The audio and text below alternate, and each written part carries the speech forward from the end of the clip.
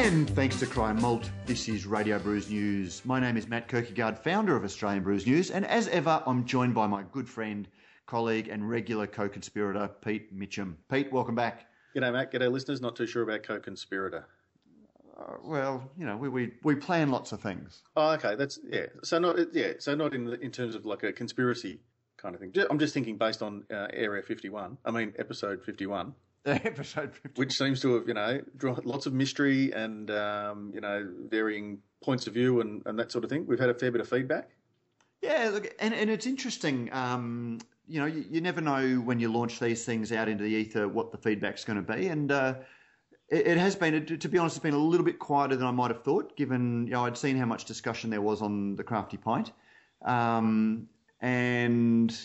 Just on our website, there wasn't too much on the post about the blog itself, but there was a bit of discussion around the fundraiser for the core brewing casualties that James Atkinson, Brews News editor James Atkinson, posted, where there were some comments such as somebody by the name of Pete Smith, that may or may not be an alias, questioned a fundraiser for bad business decisions, and I believe that you've had some similar comments. Peter Hull from Sweetwater Brewing publicly left a message.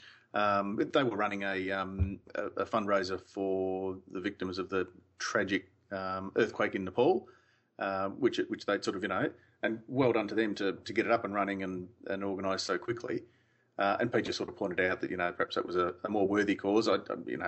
There were worthy causes and there were worthy causes. I know the organisers, and I know Fiona from Rutherglen was behind, teeing up the fundraiser out at Temple on Saturday, and that was organised, sort of long before. And I thought, look, you can have both. We'll leave it at that. Yeah, and look, I can understand people saying that. I think,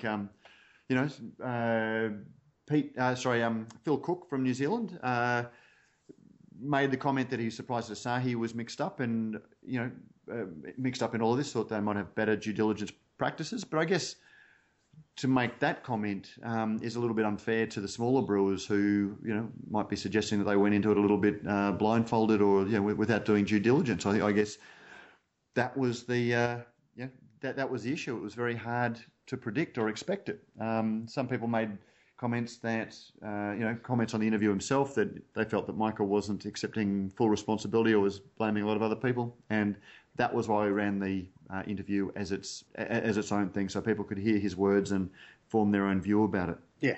Yeah, I don't know that there's too much to say. We're still very hopeful. We've both spoken to a couple of the people involved, and it's very sad when we see anybody who is trying to get a business started have this happen. And I guess the one thing that should come out of it is that it's a salutary lesson to everybody that, stay on top of business. And whilst on one hand it's a fantastic industry where people are willing to support each other the way they did with the fundraiser, at the same time, it is a business and you need to keep an eye on, things at every stage of the game.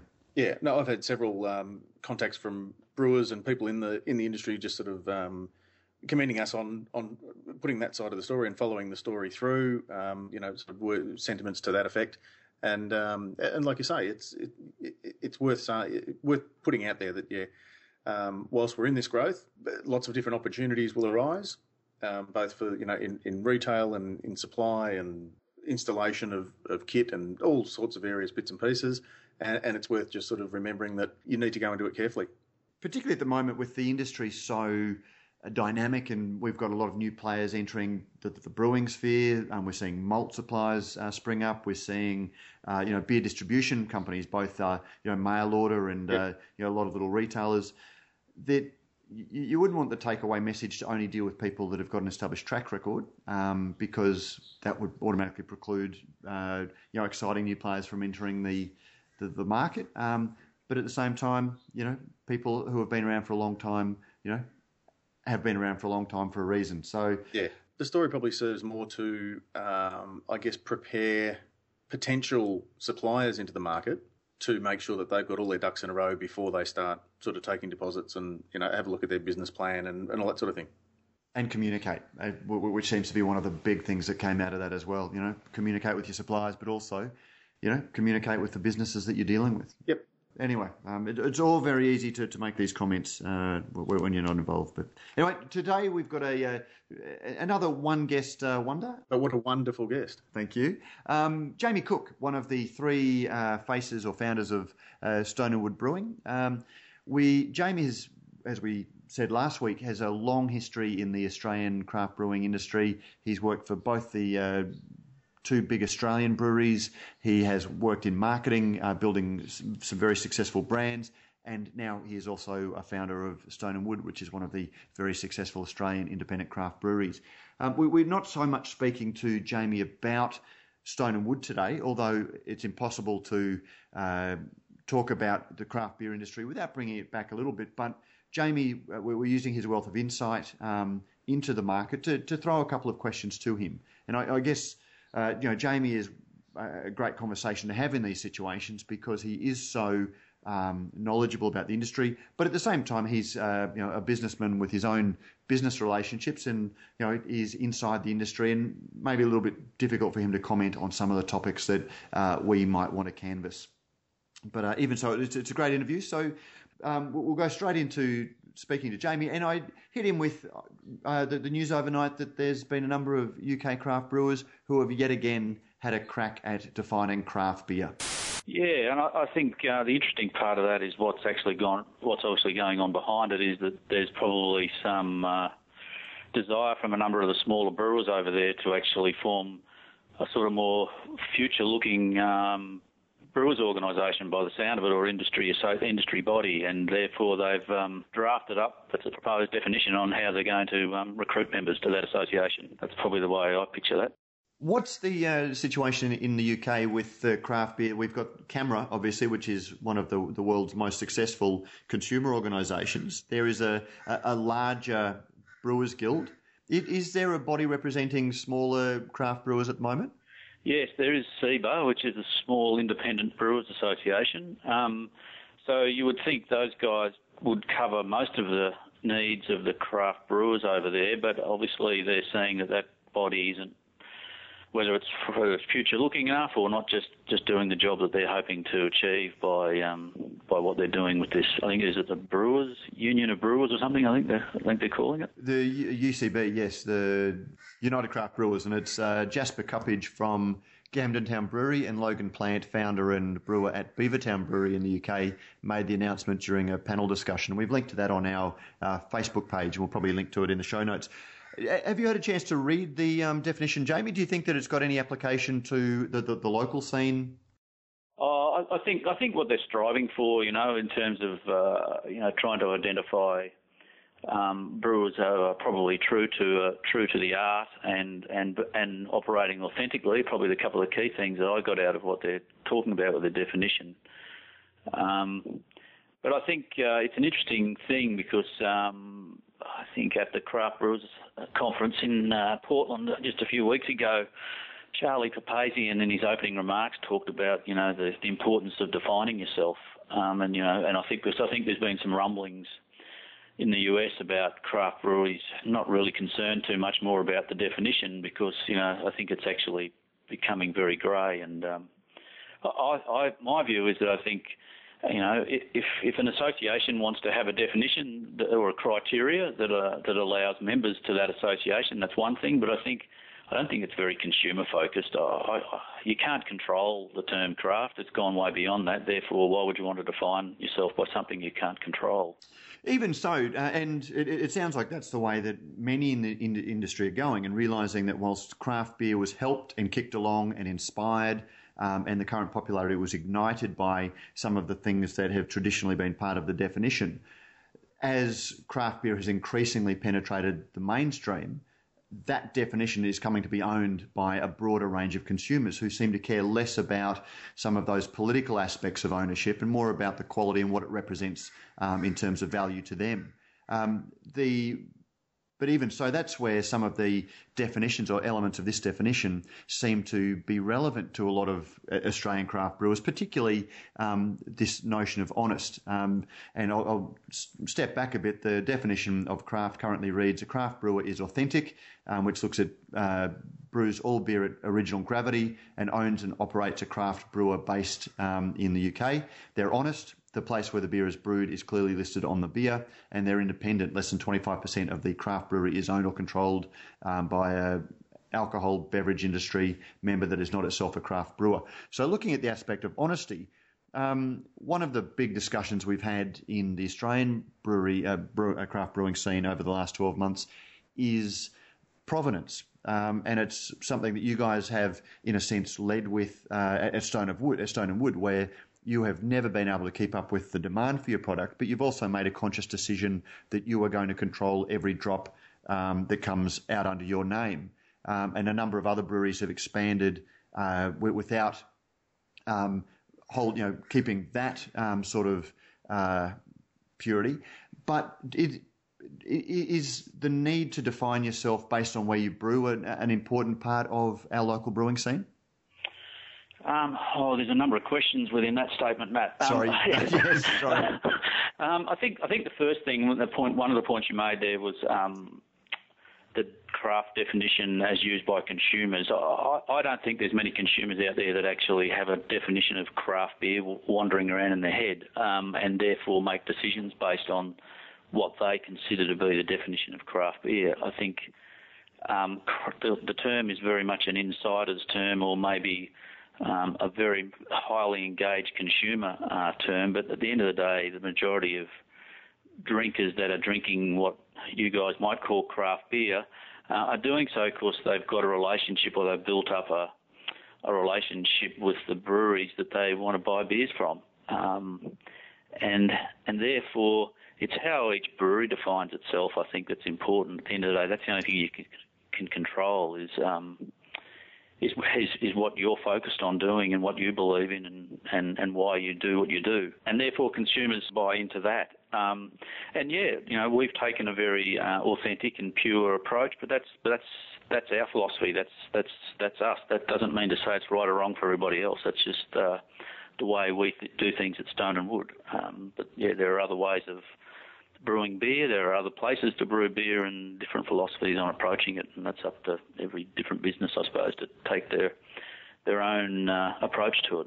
When you say that consumers don't really have a view of craft beer themselves, you don't think that, I often compare it to when you go into Coles and you pick up the carton of eggs and, there's a happy little chicken sitting surrounded by green fields and in big graphic illustration. And when you read the fine print, caged eggs, you don't think that there's an element of that in brewers using craft beer, trying to, for big brewers to make themselves appear small and friendlier than some of the multinational brewing organisations did, and conversely, it's staking out a claim by small independent brewers that separates them from big brewers. Is some of these indefinable notions of being small and there's actually a smiling brewer who owns the company stirring the mash tun all wrapped up in it as well? You don't think that that's commonly held by most consumers to some extent? I think the vision and the imagery and the association you're talking about are, but the word craft and a definition of craft based on some industry bodies' meaning of it isn't what's floating around in their head. And that's where I think the discussion around craft tends to get very lost, because craft means a lot of different things to a lot of different people. And people may position themselves as something that they're not, but they don't necessarily use the word craft to do that. It's just the way they talk about themselves, design their packaging, etc., or whatever, the brand story. And consumers these days, some of them will look further into that and read the fine print and make decisions based on that. Others may not. But I don't think to the consumer, a lot of these people that you're portraying, that you're putting forward, that necessarily positioning themselves as craft, don't necessarily put a label on themselves as being craft. Therefore, I'm trading off some equity that other people have created. It's interesting you say that, because I look at spreading across the craft industry, and for example, we've seen Coles through their Steamrail brand enter the market with their own beer label. They're very careful not to have Coles' name associated with it, and I regularly walk into Coles-owned supermarkets that are selling it, and I always ask the staff member where it comes from, and almost invariably I'm told that it comes from a small craft brewery. It's never from Asahi's brewery in Laverton. Last Friday I was told it came from a little brewery in Hawthorn. And to the best of my knowledge, there aren't any little breweries in Hawthorn. But they often say that it comes from the same brewery that makes Mountain Goat, for example, with a portion of Mountain Goat's production coming from the same brewery. And so to me, it looks like Coles is trying to draw an equivalence to Mountain Goat by saying, well, they come from the same brewery, and yet their product is often priced $20 to $25 a carton cheaper than the Mountain Goat one. And then you've also got the craft industry who, the sort of inverted commas craft people who are inside the bubble or inside the tent and know the history of Mountain Goat and sort of saying, well, no matter what Mountain Goat does, they're a very important part of the craft industry. And even though their beer is made at Asahi, they're still a craft brewer, which to my mind allows Coles to say, well, our beer is craft just like Mountain Goat's is craft, which means there's equivalence between us and Stone and Wood. When I think if you ask most people and you explain the stories of most people, even casual consumers see a fairly clear distinction between not necessarily the liquid, but certainly the business proposition or the underlying values that they're investing in when they buy that beer. Yes, there are certainly consumers out there that are very highly engaged in what they buy. They're very conscious in their consumption, and they will find out the truth behind a brand at some point in time and make decisions accordingly. I don't refute that, but there are a lot of consumers that don't. At the end of the day, they'll make a decision based on, well, that's a pretty label, or that beer tastes okay, or it's at a good price. Yeah, and I take all of those things, but I think that they're not engaged enough to research and sort of stand in the Dan Murphy's Googling provenance. But do you think that they, I find that invariably when you say, oh, that steam rail brand, did you know that it's owned by Coles? They're very surprised, and it lessens the brand for them somewhat. So they may not be engaged enough to do the research themselves, but at the same time, they're very disappointed and feel a little bit cheated when they find out that what it purported to be isn't what it was. And does that hurt the whole industry when they feel that way? Oh, look, I think if you step back from all of the conversation around craft and what isn't, etc. I think if you look at beer in general, it's gone from what was a domestic pursuit back in the medieval times. It was commercialised and then industrialised and then corporatised, globalised and then sort of commoditised, I guess. And that commoditisation is probably what you're seeing in things like retail brands. I think one liquor store I was in recently had a big pile of clean skin beer sitting on the floor. And then there's other breweries out there selling draft beer kegs to outlets and letting them brand it as they see fit. So I think there's certainly, all the challenges of an industry that's being commoditised out there in the marketplace. But at the same time, what we're seeing is massive growth in brewers who are focused on doing the right thing and being authentic. And in fact, most of them can't keep up with demand. So there's obviously some consumers out there who are very conscious in the way they buy beer and are tapping into the breweries that they appeal to them. At the and I guess that's where we're looking at the moment. We're in a rapid expansion phase where I think that you could probably draw some comparisons to a property boom, where suddenly everyone that owns real estate is a property developer because they're sitting back counting their riches, and you can renovate and sell because the market's growing. And it's once things start to plateau off a little bit that underlying value really matters. We're in that phase where there is great interest in craft beer. There's a growing market. There's growing demand for it. Once that demand starts to taper off, if it does, will brand start to matter more to smaller brewers? I think brands matter from now for any brewer. Otherwise, we'd be selling beer in plain bottles and unmarked taps. So brands obviously matter. So that's how people make a decision over one beer or another. You don't, without a brand, unless you're trying all those unbranded taps or unmarked bottles, and find one you like, you never know which one that was to buy it a second time. So certainly brands do matter. I think in terms of the growth of the market, I can see it continuing to go. I know there's some talk about a bubble and what have you, and even in the US there's talk of a bubble. The way I look at the market these days is that I think the bubble is certainly there in the beer market, but it's not the craft bubble. It's actually the big global brewers who are sitting in the bubble. Their bubble's not going to burst, but it's certainly got some serious leaks. And it's dying a death of 1,000 cuts because they've consolidated to a point where they're so far away from what the consumer wants that they're finding it very hard to work out how to get back there. I'm just trying to reconcile some of the things you've said, that on one hand consumers don't really matter, but branding, consumers don't really care on one level, but then branding does matter. And, looking at that element of a craft beer bubble, I look at, when you've got large breweries who are entering the craft beer space and, making a range of lighter golden ale. We've seen Coke enter with the Yenda range. We've seen Coles and Woolworths both have their beers, all of which are being sold at a significantly cheaper price and with greater reach and distribution than a lot of the small independent breweries that are going. And then comparing that with much more expensive beer and arguably in some cases better beer, but again that's from small breweries. That's a very disputable thing. You don't think that that whole concept of unit cost is going to, and commodification of craft beer is going to happen as well. And unless you can justify a higher price for your product, that a lot of breweries are really going to struggle once consumers' excitement starts to wane, and with it their willingness to travel 2 or 3 suburbs to find exotic little beers or pay a considerable premium for what they regard as authentic craft.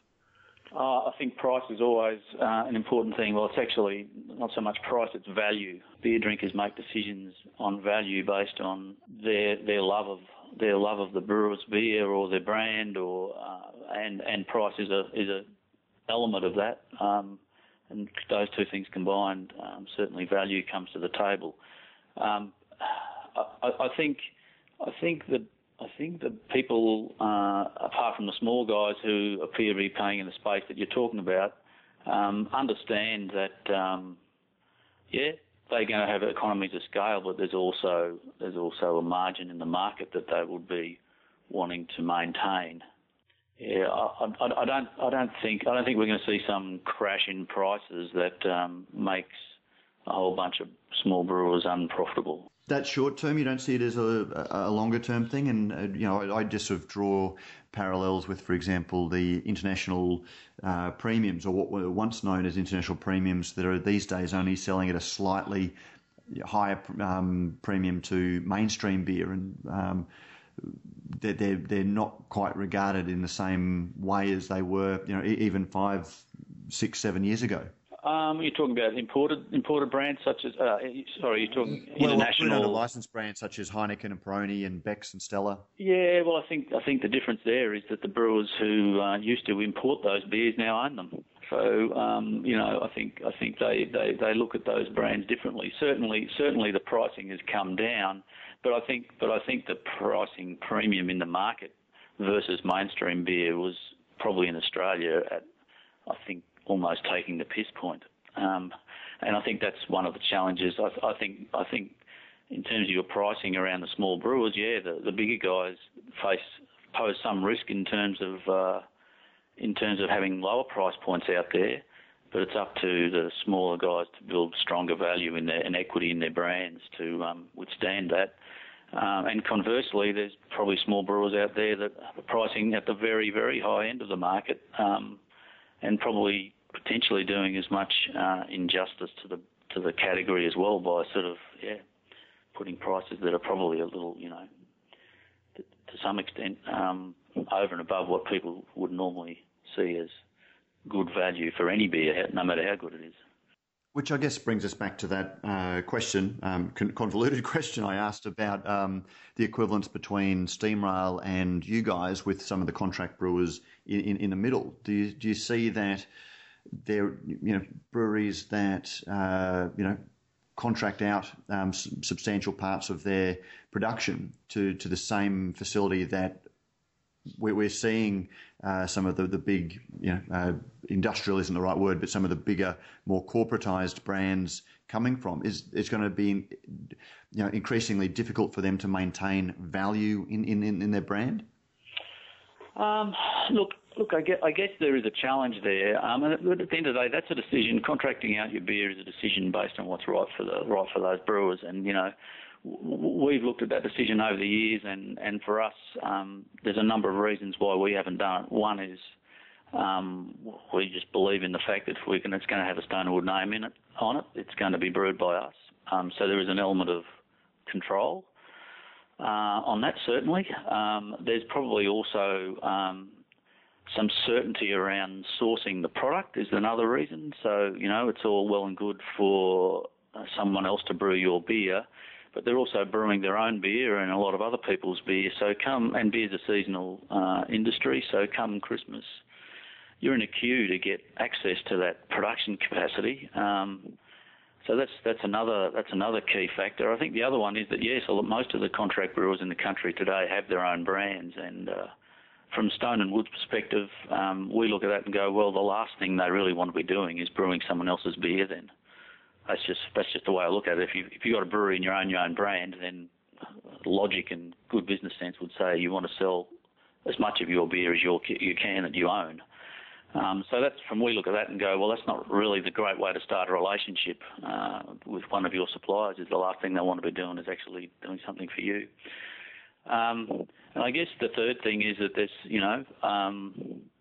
I guess it comes down to, our brand is very much a provenance brand, but it's also very much about being the regional brewer and supporting the local community, and that's where we saw value investing in the local market by building a bigger brewery in the local market, is that it's actually giving back to the community that supported us to help us get to the point where we needed a bigger brewery.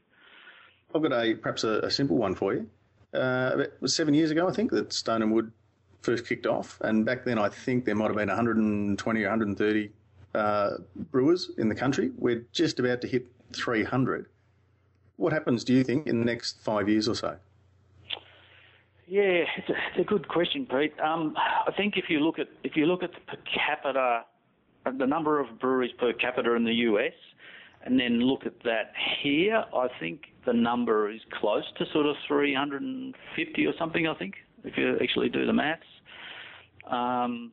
So certainly, yeah, somewhere towards 350 or so. I think we start to reach a point where the US are now. I think it can continue.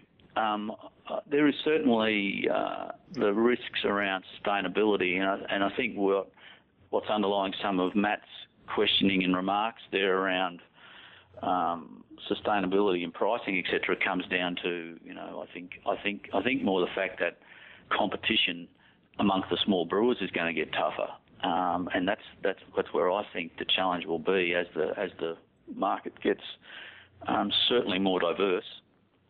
So yeah, I think the amount of brewers out there is going to be much more challenging. People are going to be stepping on each other's toes a lot more. And yeah, I think there's also in Australia we do have the situation where we have international imported small brewery brands being quite active here, and that's really just due to the fact of, you talk about economies of scale from retail brands in the marketplace, Matt. I think seeing brands like Sierra Nevada and other bigger global craft brewers, if you like, who have fantastic economies of scale, coming into this marketplace and competing, I think it's not a bad thing. It's just the way the Australian marketplace is, regardless of what industry you talk about. Look at the car industry. We don't have any local manufacturers anymore, but we've also had a very diverse offer, and I think the same is with beer. We tend to love to have a wide choice for such a small population base in most things in Australia. So yeah, I think there's going to be some challenges. It's about growing in a sustainable way, and that's something we certainly focus on at Stone & Wood. Is it's not just growth for growth's sake. It's about growing in a way that Stone & Wood will be around for generations to come. So it's about how we grow over time to do that, and not take advantage of what's probably a massive demand, unmet demand out there at the moment, but just grow steadily. When people ask me about, what's the secret behind Stone & Wood, I think one of the things I look at is adaptability or flexibility, if you like, which I think in a lot of cases, I guess the bigger brewers, the more corporate brewers, they don't have that flexibility necessarily.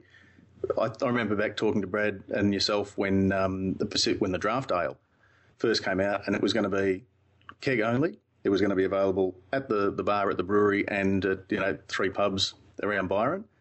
And now it's available just about everywhere. And you also have then the Stone beer, the Garden Ale, the lager, and more recently, branching out into the beers of the World Series. Was that a conscious decision to sort of, I guess, start local and organic and just let it grow from there? Certainly local. It was the focus from day one, and it still is. We still focus on selling half of the beer we produce within a few hours of the brewery, and that's the way we will continue to grow. So when you say it's available everywhere, it's if you look at our social media feeds, you wouldn't say that.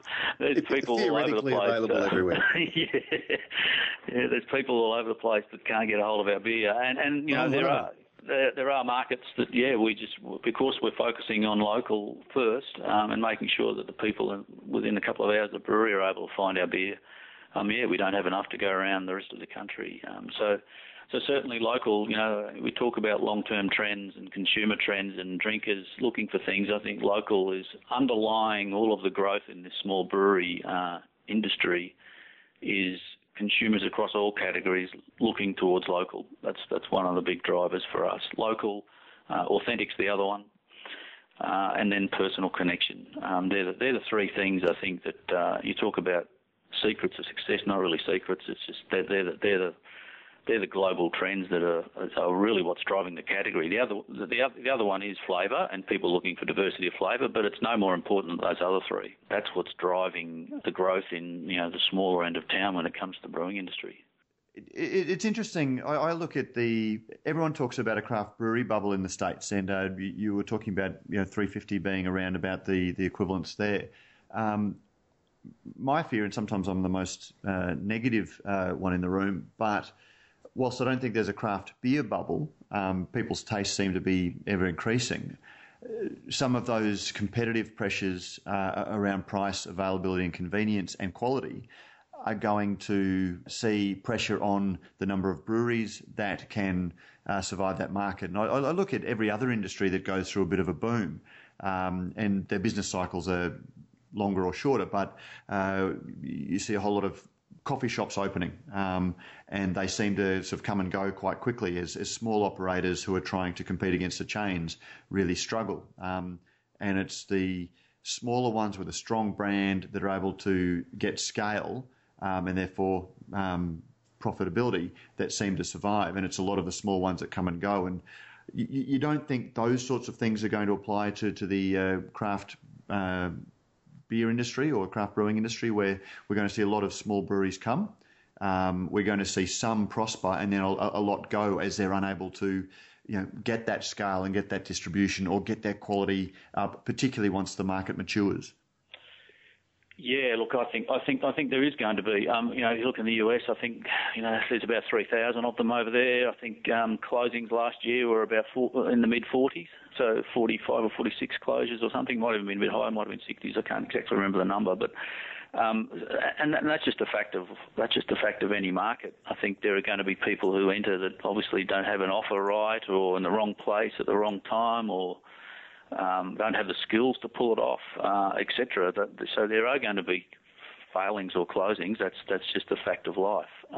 But those 60 have occurred at a time of a spectacular market increase. So, I would have thought that, going back to my property analogy, when property markets are forever increasing in value, nobody loses money. And it's, so everyone starts becoming a property development. People overcapitalise, people make, bad decisions.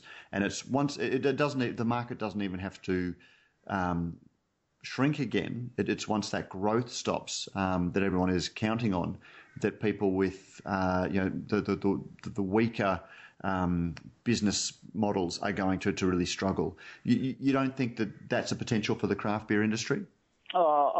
I do, and I think it's there now. I don't think you can use the analogy with the property market because there's only so much property in the world. Therefore, there's a slightly different dynamic in that market. I think you could use the analogy of the restaurant industry, where there's thousands and thousands of restaurants out there, and there's churn every day of the year. And I think that's closer to what we're facing because let's face it, a lot of the small brewers are very small businesses, and every small business, regardless of whether they're trying to operate in a booming cycle or whatever, is faced with the challenges around lack of capital, unable to manage cash. Even fast-growing businesses in growth markets suffer that problem, and if you don't manage it carefully, you wake up one day and there's no money in your bank account pretty quickly. So I think there's a lot about people being able to build businesses that are sustainable and well managed is an important part, regardless of even if you get blown along by a cyclone that is consumer demand at the moment. You need to run your business well, otherwise you won't be there in 12 months. Which again, I guess is I'm not looking at the next 12 to 18 months. I guess I'm looking a little bit further down the track. Yep. And the restaurant industry is a great one because we've seen, in Brisbane, and I'm not sure what it's like in Sydney and Melbourne, but we've seen a lot of the small and mid-sized restaurants have come under pressure from the chains that are coming in. So you're seeing the grilled burgers and a whole lot of these larger chains that are representing small, different brand values to McDonald's. In some respects, they're offering the same product but a more premium version of the product. And small burger joints that have opened up in Brisbane on the back of that trend have struggled and started to close in favour of some of the bigger chains. And so I guess that's exactly what I was describing in the craft beer industry. Unless we do see people getting scale, are they going to have viable businesses if demand even plateaus a little bit? Yeah, I think one of the things I think is probably the one twist on the restaurant analogy is that in the beer game there's two big restaurateurs that have 90% of the market. So there's a lot of beer out. There's a lot of beer out there to be gained from the smaller operators. But I think the other key piece is that there is certainly a lot of hype around the category at the moment, and some of that hype is at probably the more unsustainable end of the market to some extent. And that's where a lot of, I see a risk of a lot of guys jumping in to this market at the moment, starting a brewery. The challenge is even though it's much more accessible in terms of getting tap points, etc., out there in the marketplace at the moment, is that they're trying to sell into a market where the first port of call for them is, for the want of a better term, beer-centric venues that have a broad variety of taps on offer, and they get their beer on tap once, and then it's rotated off and away it goes again. And that's the risk I see for some of the guys at the moment, is how you actually do build your brand and loyalty to your brand in that environment. And also, fridges in bottle shops aren't made of rubber, and therefore, there's only a limited number of spots on those shelves. So, yeah, certainly there's going to be some challenges at the sort of distribution part of the market. I think that's where the real challenge will come in. If you can't get in and build a brand that has a loyal following and can maintain space on a bar or on a shelf in a fridge, you are going to struggle. Can I finish with a Dorothy Dixer? Yeah. Well, no. Okay. My point is that when I'll go back to referring to it as the Draft Ale, when the artist formerly known as the Draft Ale, or Stone and Wood Pacific Ale, first came out, everyone wanted to know what style it was, and the answer was, well, it's not a beer based around style. It's more about occasion and sociability and drinkability and all those sorts of things. It's not really brewed to a style. Yep. So I've noticed that Dan Murphy's in the last couple of weeks have rearranged their beer section, and they've now put all their beers. They've stacked them by style. So here's my question to you: in which section does Stone and Wood Pacific Ale sit? Oh, that's up to them. Well, no, it's a trick question because they don't stock it. Well, they do in New South Wales. Oh, do they? Yeah. Yep. Oh, there we go. So where does it sit? Look, I think they probably put it in the sort of golden ale area or wherever they want to put it. I think beer styles are good to some extent because it helps drinkers navigate the category. So I think that decision by Dan Murphy's is a good one. They do it with their wine. Well, they used to. So I think that does help people navigate the category. And part of what we did with Beers of the Earth was about introducing some of our drinkers to beer styles they'd probably never ran into before. And I think it's a good way for people to understand the category and learn more about beer. But Pacific Ale doesn't really have a pigeonhole as such.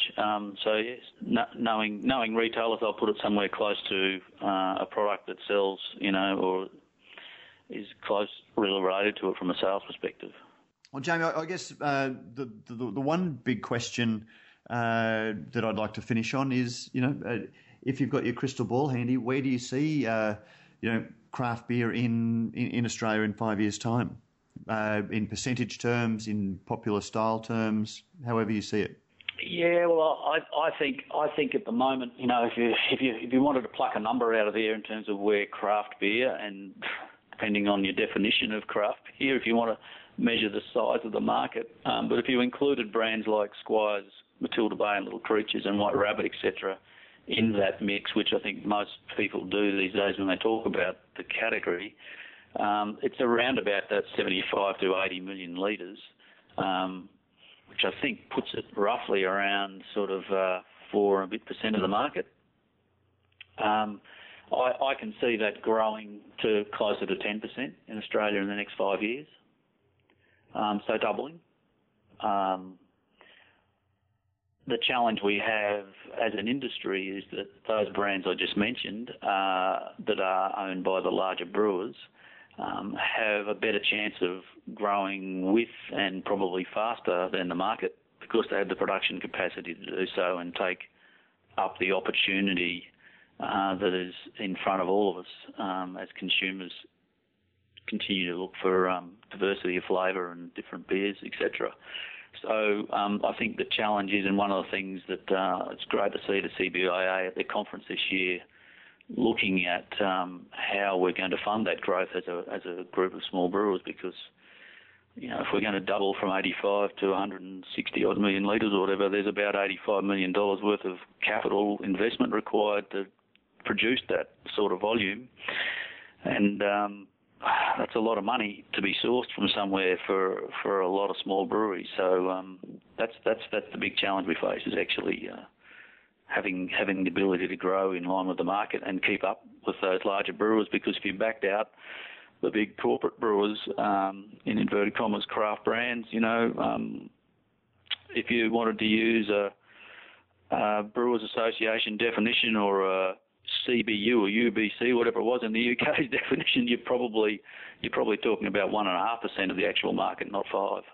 Once you get to a brewery the size of Stone and Wood, for example, and looking at that growth and the capital investment is the element of your answer that I'm sort of looking at.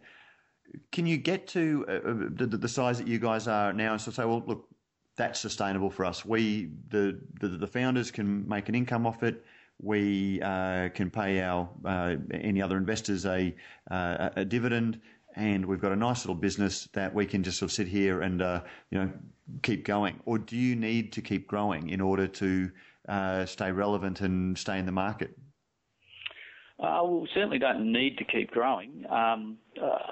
Certainly, a business of our size, yes, it's at a happy place, I guess, the three of us going into the business, we had three families to feed. So from day one, we knew we had to get to a certain scale for that happy place to be happy.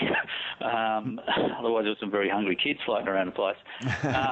And Brad's got a few of them. Yeah, exactly. He's got more than his fair share of them.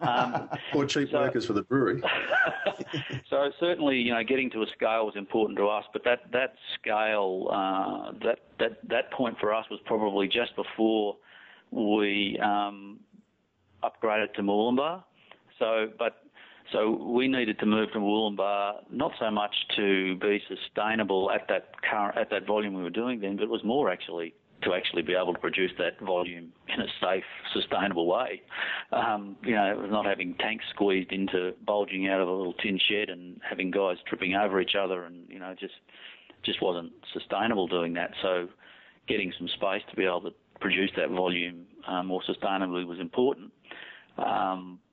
And as you know, I think you talked about with Brad on the podcast a few weeks back, we made the decision to increase our capacity, which got sucked up relatively quickly. But as we go forward, we'll grow at a steady pace. It's not about growth for growth's sake, as I said earlier. It's about growing in a sustainable way, and therefore, we're setting it up for a long-term business. You need to have that sustainable base to work from, and I guess, looking forward with a crystal ball, hoping the market's going to continue to double. But I think, you need to also understand that as that market grows, it's going to be more competitive, and therefore you need to look at your fixed cost base and make sure that, if there are some, what's the cool terminology they use in business world these days, the headwinds are, if we hit hard headwinds, then we may need to bunk it down a bit, and we need to structure the cost base of the business in a way that it can sustain that. But it is certainly about making sure that the business has that it's comfortable, and the team and all the shareholders, including our team members who are shareholders, get some benefit out of that. Jamie Cook, thank you very much for joining us on Radio Brews News. Thank you. Thanks for having us, guys.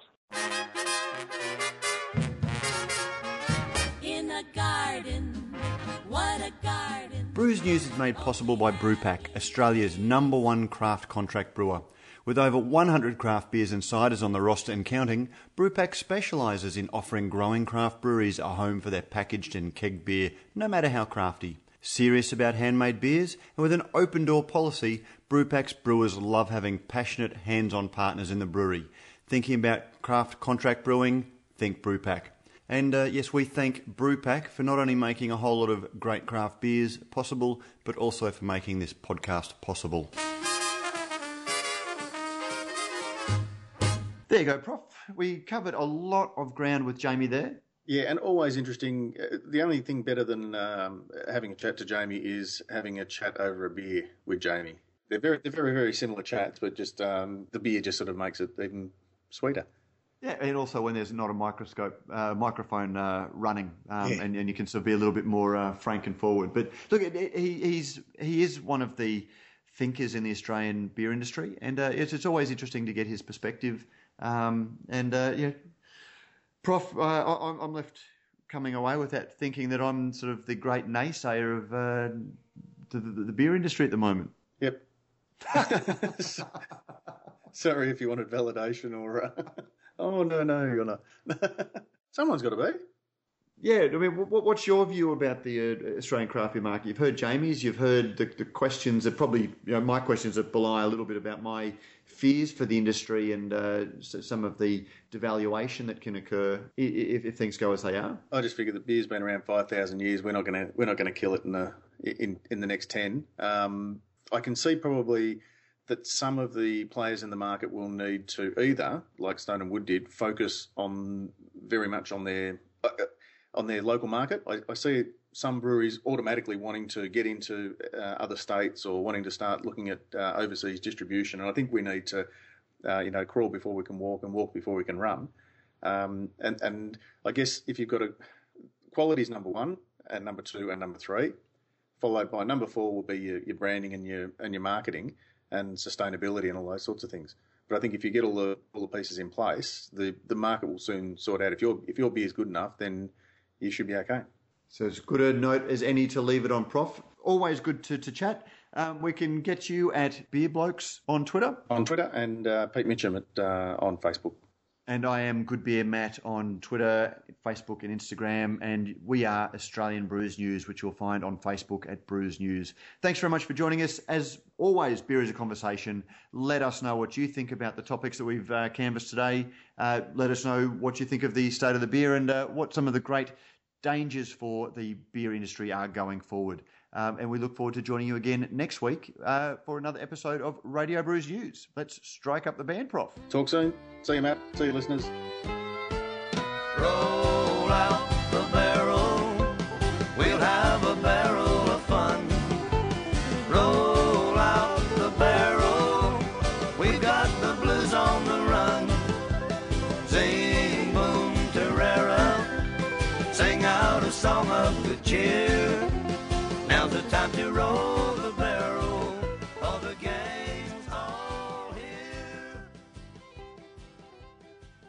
And we're out.